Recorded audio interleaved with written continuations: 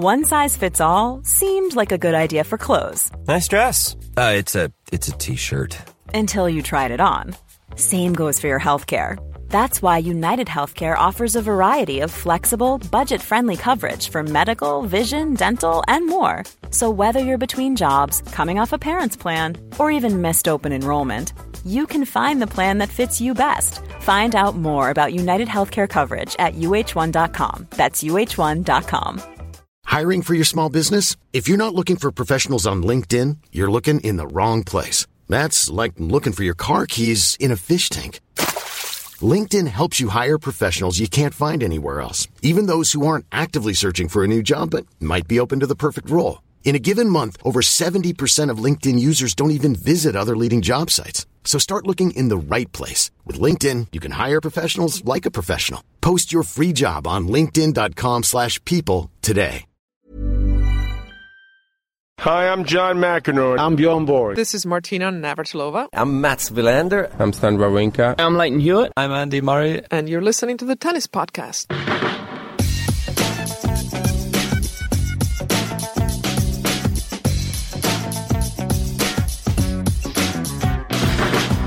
So, middle weekend of the French Open. It is Saturday. It is the end of the British Challenge in terms of singles, Catherine Whitaker, because Kyle Edmund is out. Another epic contest, but from what I understand, not exactly a classic. He's gone out to Fabio Fognini in 5 sets. No, a really, really odd match, David. In the words of Simon Briggs of The Telegraph, he said, on paper, great match for Fognini Edmund, but in reality, if I weren't being paid to sit here and watch it, this is not where I would be. And I think, really, that summed up the thoughts of very many in the stadium. That's not to say there weren't moments when the crowd really got into it, but the stadium was never full.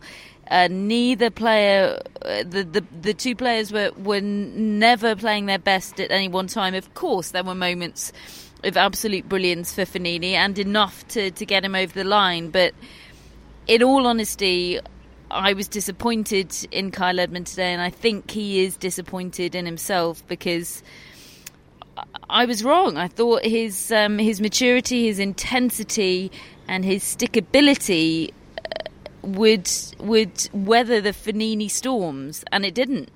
It didn't today, and that's a real shame for him because it was a big opportunity here, and Fognini didn't play his very best match. As I say, there were patches of brilliance, but he didn't play his best match. He had his foot taped so sturdily in, I think, the third set, David. It looked like he was practically wearing a cast on his foot. It was several layers of thick tape. I don't know how he managed to get any flexion in his ankle whatsoever. I mean, that must be one of the best tape jobs that a physio has ever done in the history of sport, really. I mean, because he didn't seem to be impeded in his movement at all.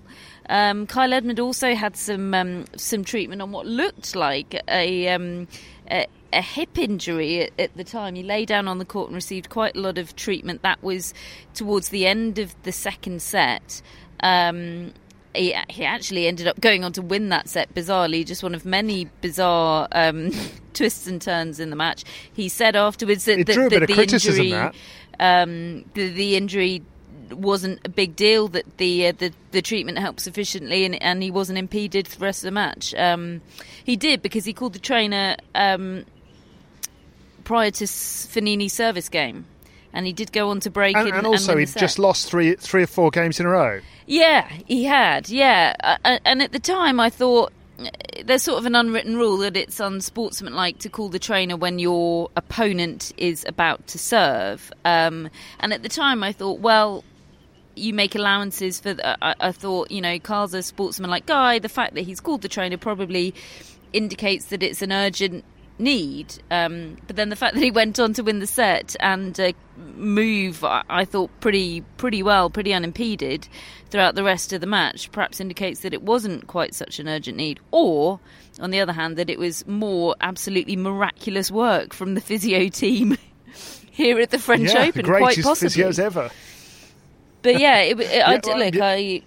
all the classic things. I don't want to take anything away from Fognini, because you can't help but get into his matches, and when he's on, it's a sight for sore eyes. I realised I'd never really sat right up close and watched Fabio Fognini. We watched at Wimbledon last year, and that was quite something when we sort of caught the last couple of sets of his match against Andy Murray. But the ease with which he produces power, for me, is that there's a lot about Fabio Fognini I don't like, which I probably don't need to go into, but the ease of his power is just formidable, absolutely formidable. Slingshot power, isn't it? It just sort of pings off his racket without the bludgeoning effect that you see from Edmund. It's a different kind of power, isn't it? But I mean, I know what you mean. It is just flashing blade stuff, and but at the same time, it feels to me like the match was nothing like anybody expected in any way, because you mentioned what Simon tweeted midway through that match, and at the start of it,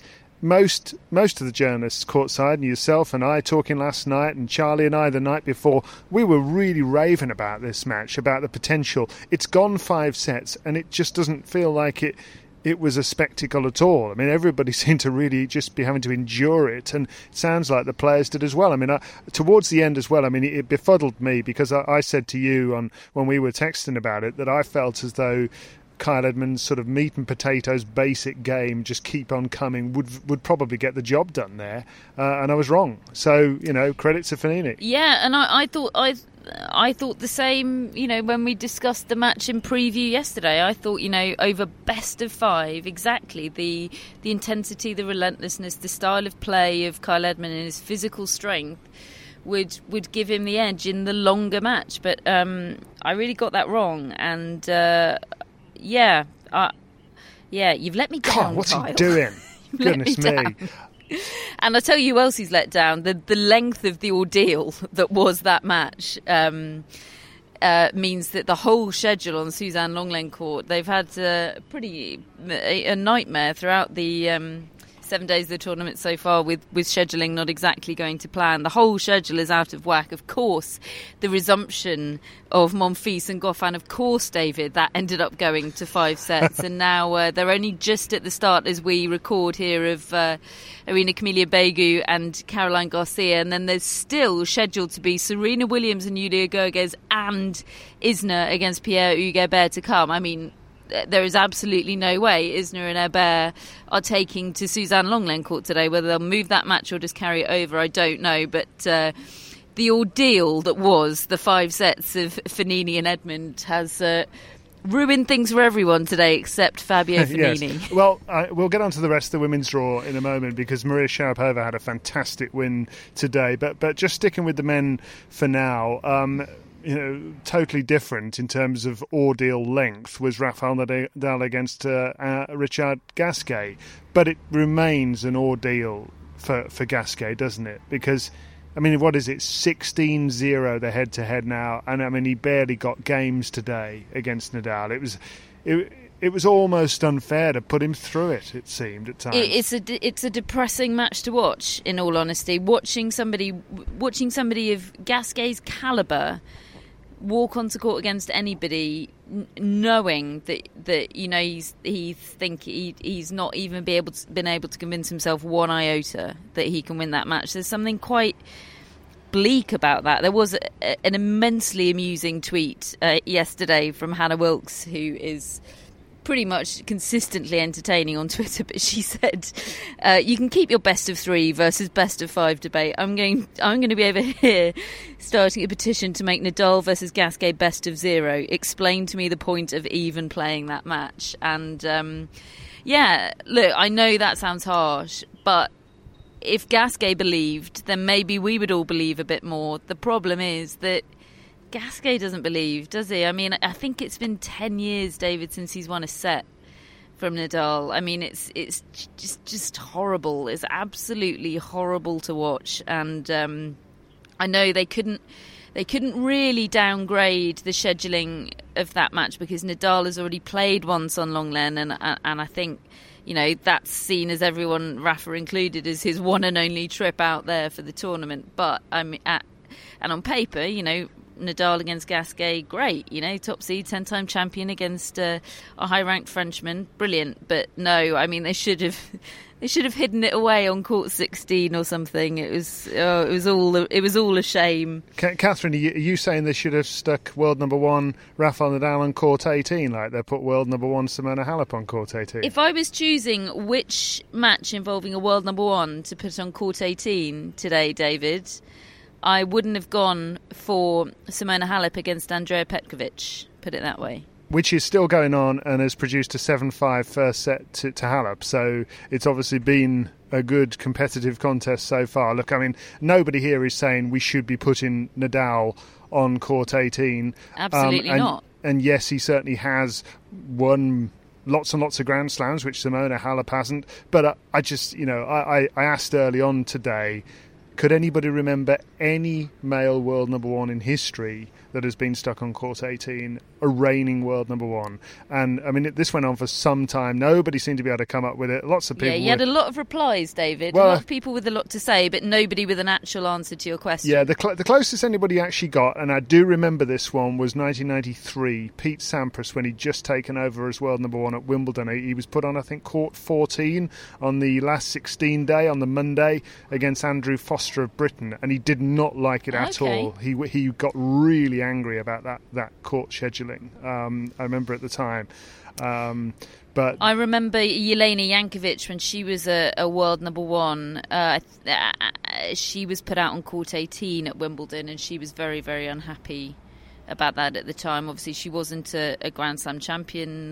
Never ended up being a Grand Slam champion. But that was the one that sprung to my mind. But no, I don't believe it. I don't think it would happen to a men's world number 1. But, there'll be plenty of people that say, you've got no proof for that. There's, Anyway, another day, David. It looks like, Halep has won the first set. That much we do know.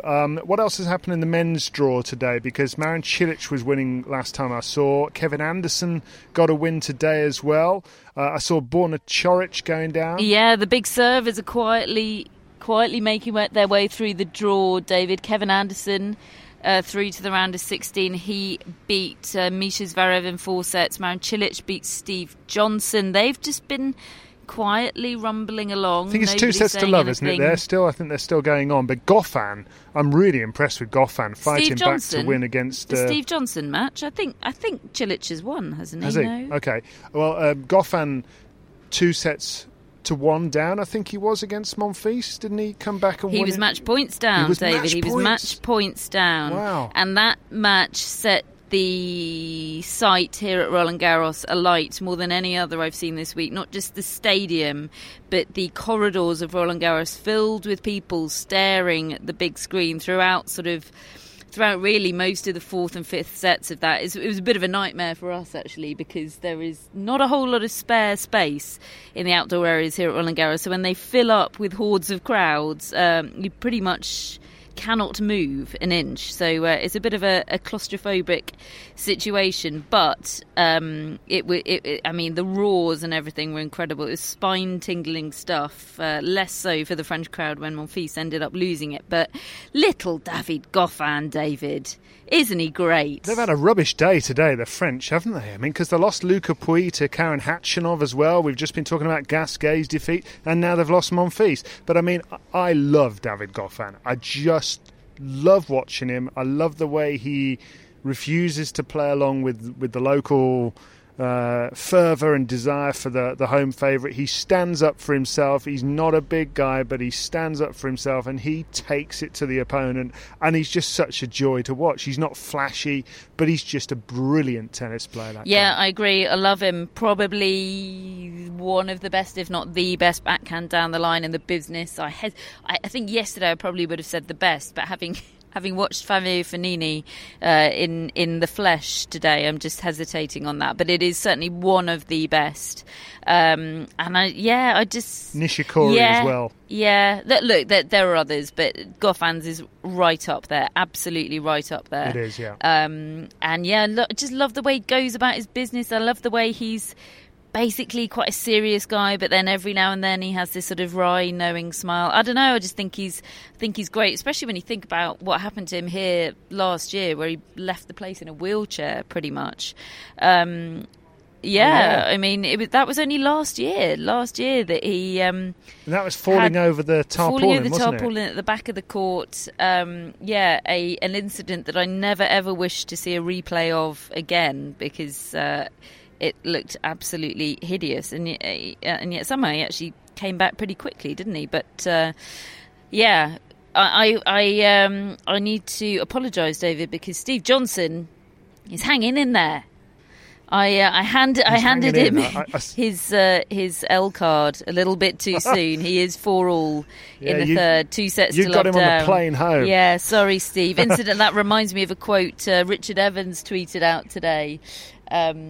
Richard Evans, a very well-respected, long-standing tennis journalist. He had a chance to chat to Andre Agassi today, who I think is in town with Steffi Graf, doing some bits and bobs of sponsor stuff here in Paris.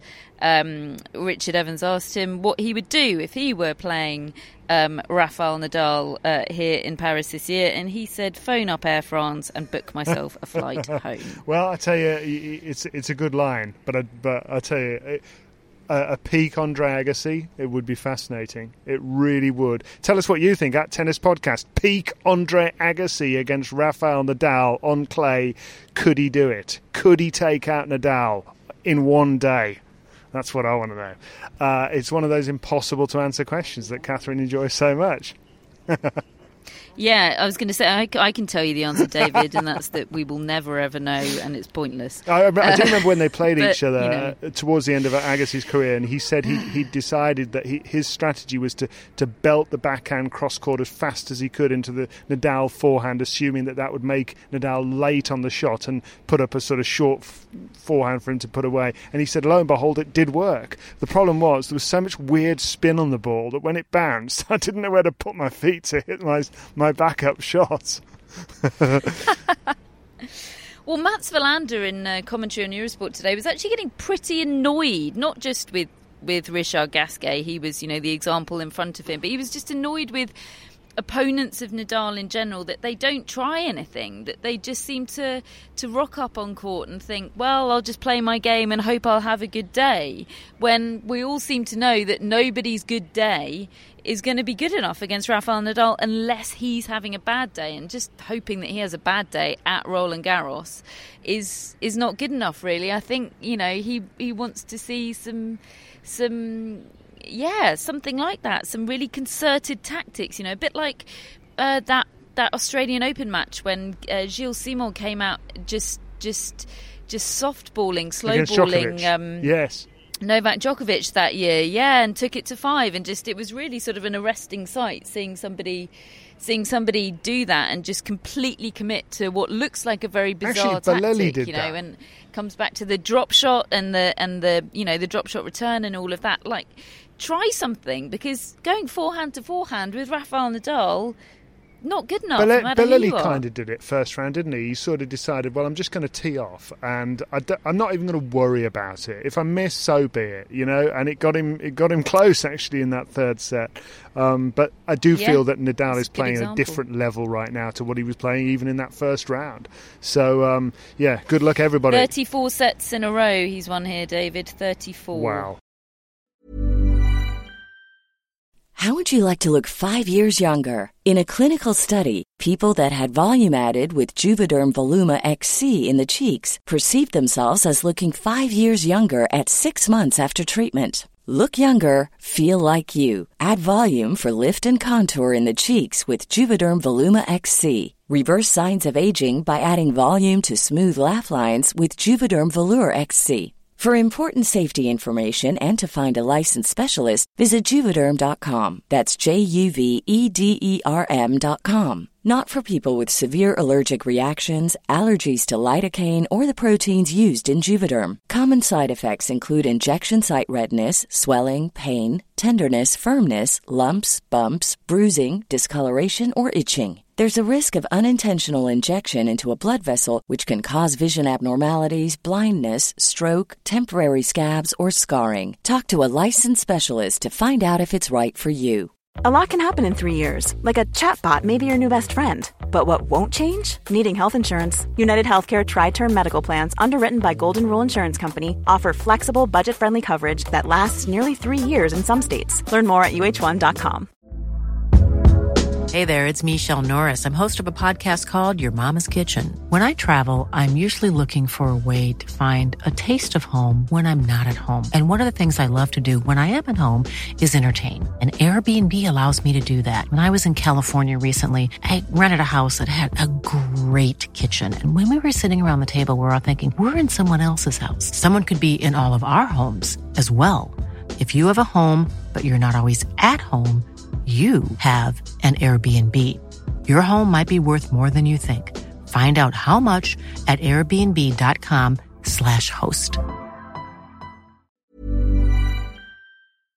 Talking to people who are playing at a different level, Maria Sharapova today, was it 6-2, 6-1 over Karolina Pliskova? Yeah. I mean, you tell me, and I think that overlapped with the Edmund match, so how much of it you saw, you tell me. But, I mean, that is not a scoreline I expected. Is that Sharapova playing to the peak of her powers? Is that Pliskova not showing up? Is it a bit of both?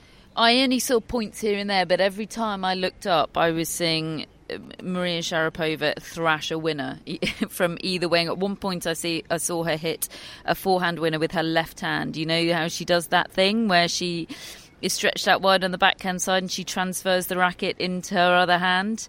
That's when you know that Maria Sharapova is really cooking, and that's what was happening today. She just got the first strike in every time. It was so positive from Sharapova. It was that laser-like intensity, the sort of look in your eye that you just wouldn't want to lock eyes with her because you'd feel terrified. But I am struggling to contain, with apologies to Julia Gerges, David, I'm struggling to contain my desire for Sharapova-Serena to happen in the next round. I can't keep a lid on it. I will exclaim or implode or something if Julia Gerges ruins the party. And I really like Julia Gerges, I really do. And she's playing great, and she probably deserves to make the second week here, but just go away. Just go away and don't ruin our fun. But I mean, we should say as well, there's going to be a lot of you listening to us and saying, well, what are you asking this for? We know Serena Williams has won, or we know Julia Gerges has won. Well, unfortunately, we can't wait until that match finishes to record today, just logistically. What we can do, though, Catherine, is one of those sort of... Might not even finish today, David, frankly. Yes. So. Well, one of those either-or questions that you and I sometimes have to ask tennis players, when we don't know the identity of the next opponent yet, as to what's going to... He's on the other end of the phone. That's Alex Goretzka jogging past me. He says to say hello to David. Hello, Alex. Nice to see you. I mean, he literally is jogging past me. Oh dear. I don't know whether he's out for a run or... So one of these either-or questions. I mean, I felt the moment I saw that Sharapova result, it just occurred to me. What is it now? It's about 14 years since Sharapova beat Williams, and it's 13 and a half, isn't it? I think it was October 2004. It's a long time, isn't it? And I mean, I can't even remember what the head-to-head is. I mean, it must be about 15 or something like that matches. I can't remember the number exactly. I think more than that, yeah. It's an incredible number. It's all Serena Williams, and she seems to play out of her skin even better than her normal self when she's got Sharapova on the other side of the net. It just feels to me that Sharapova's really coming into form. Serena Williams is obviously short of full match fitness and short of timing, I would imagine, to some degree as well. You're never going to get a better time for Serena Williams to beat Sharapova if she has got there, indeed, when you're listening to this. That's what I thought, anyway, when I first saw it. What did you think? I agree, yeah. All of the circumstances level the playing field for me. If she can't do it tomorrow, she might as well pack up and go home and take a Richard Gasquet approach to things because, she's had the playing field completely levelled for her, if not tipped in her favour. However, I think Serena's desire not to lose to Sharapova, should that match happen, will be so great that it will just bring out some sort of weird, wild animal in her. I really do. It is going to be, if it happens, the most perfect barometer imaginable of where Serena Williams is at, because we know she will produce the very best that she is able to produce at the moment in the current stage of her comeback for that match. So yeah, it will be the marker of where she's at, and I don't know the answer to where she's at. No. She might not be at a place where she can beat Julia Gerges, and all of this section of the podcast will have to hit the cutting room floor. Yeah. But I mean, the good thing is, I think that match is next going to be on Monday, isn't it? So we've got tomorrow to preview it once we know it properly. But that's... Do you know another bit of the podcast that can hit the cutting room floor, David? The bit where I corrected myself and apologised to you and to Steve Johnson because he has just lost to Marin Cilic in straight sets. Okay, all right. Well, this is a kind of live podcast, people. I hope you're enjoying it. Things are happening as we speak. We don't know everything, as you can tell. We don't even know opponents of people yet, but we're giving it to you as we get it. What else has happened today in the women's draw that has struck you? I mean, I tell you one thing that really... I noticed early on today was that win for Anett Kontaveit over Petra Kvitova. Now, I think that the headline there is Petra Kvitova, somebody who'd won all those matches in a row, who we were all talking about as a potential finalist in this tournament or better, is out. That's the headline. But I saw Kontaveit a couple of weeks ago and I was so impressed. I mean, I think she's a really interesting person. She's so watchable in terms of her personality. She's really bubbly and forceful and up for it and happy out there. She looks like she's just born to compete. Very, very good player. I saw a bit Caroline Wozniacki in Rome a few weeks ago. She also speaks in a very British English accent because she spent a lot of time in Britain training there. So it's quite comical to listen to her interviewed. But there she is. I think it's Estonia she's from, isn't it? And there she is. She's gone and beaten Petra Kvitova. I mean, a heck of a result. Yeah, in straight sets, no less. 2 tie-break sets, 8-6 in the first tie-break, 7-4 in the second. So, yeah, she's obviously playing the big points well. You know, that's a shootout, Kontaveit and Kvitova. I didn't see much of it. I saw Kvitova in press afterwards, and she was very philosophical about it. I mean, that's part of her sort of new approach to tennis post-trauma, I think. But... yeah, she certainly was, disappointed to lose, but was able to have a good deal of perspective on it. There was plenty of smiling in the press conference and all of that. And I think she knows she lost to somebody that's kind of capable of beating anybody in Anett Kontaveit. I'm just trying to look up the draw to see who she plays next. I think it's Sloane Stephens. It is Sloane Stephens, who, speaking of people that are playing the big points well, won through 8-6 in the third against Camilla Giorgi today.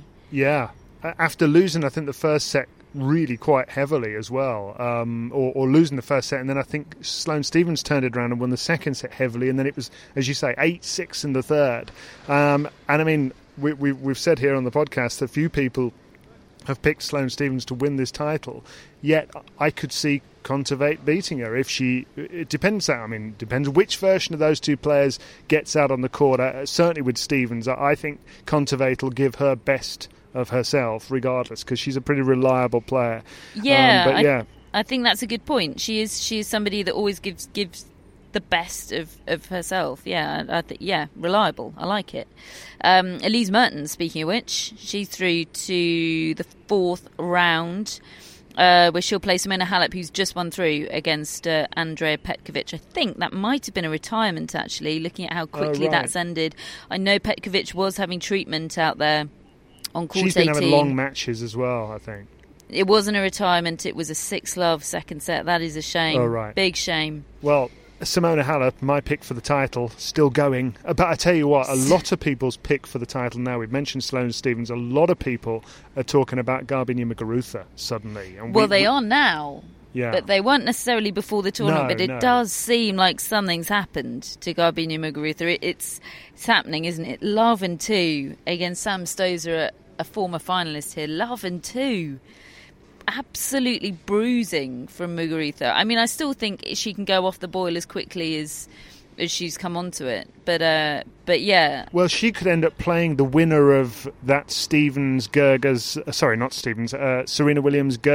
Sharapova section. Yeah, I mean, her next opponent, Lucia Surenko, with all the respect in the world, Muguruza, the heavy favourites come through that, and then it's the winner of the Sharapova/Gerges/ Williams match, which again I desperately want to see. I want to see sorry Surenko and Gerges, but I want to see Muguruza against Serena/Sharapova. There are so many good matches to look forward to. Catherine, anything else you want to talk about that you've enjoyed today, that you've seen today? Anybody you've spoken to before we sign off for another one? No, well, the two people I spoke to today were all related to Kyle Edmund, who is no longer a relevant force in this year's French Open. Are people pretty disillusioned from a British press standpoint with that performance? Are they surprised? They're disillusioned? There was head scratching, certainly. Obviously, disappointment. You see the faces of the freelance journalists in particular, seeing their income for the next week,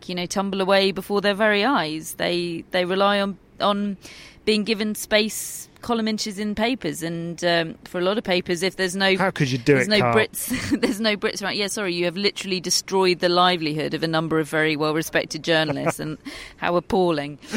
What's the Yorkshire journalist going to do now? Oh, he's going to just have to camp out in every Zverev conference. Oh, he is not Brit. He doesn't care what nationality you are representing, David. He will go to any press conference and he will make it more entertaining than it otherwise would be. Brilliant. Catherine, that much is guaranteed. Great stuff. Well, still a bit more tennis to enjoy today. Then it's cheeseboard time. Obviously, we have been the Tennis Podcast, brought to you in association with The Telegraph. We are daily every single night of the French Open, of course, and all the Grand Slams, and Queens as well, the Fever-Tree Championships in a couple of weeks' time. We are brought to you also in association with our executive producers, Melanie Bowes, Triple S, tennisballs.com, our mascot, Charlie the Ferret. We're having some fantastic Tennis Castaways applications being sent in on social media. Pictures of yourself. Tennis Podcastaways. They're going so well. Got to get the hashtag right, David. Oh, right. Hashtag Tennis Podcastaways. How could I not get that right? But anyway, that's what you need. Show us your passion for the show by wearing your T-shirt, watching tennis, having a cocktail on a beach, whatever it might be. Just show the Tennis Podcast, or on your phone, whatever it might be. Leave us a review as well on iTunes. Tell everybody you know about the show. Get everybody listening that you know, and we'll speak to you tomorrow.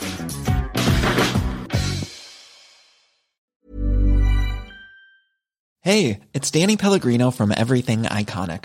Ready to upgrade your style game without blowing your budget? Check out Quince. They've got all the good stuff, shirts and polos, activewear, and fine leather goods, all at 50 to 80% less than other high-end brands.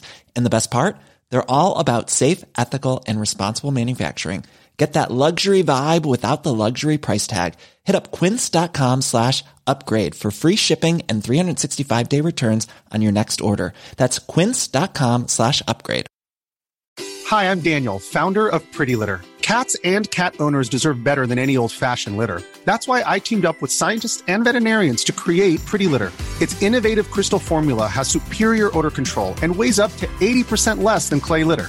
Pretty Litter even monitors health by changing colors to help detect early signs of potential illness. It's the world's smartest kitty litter. Go to prettylitter.com and use code ACAST for 20% off your first order and a free cat toy. Terms and conditions apply. See site for details.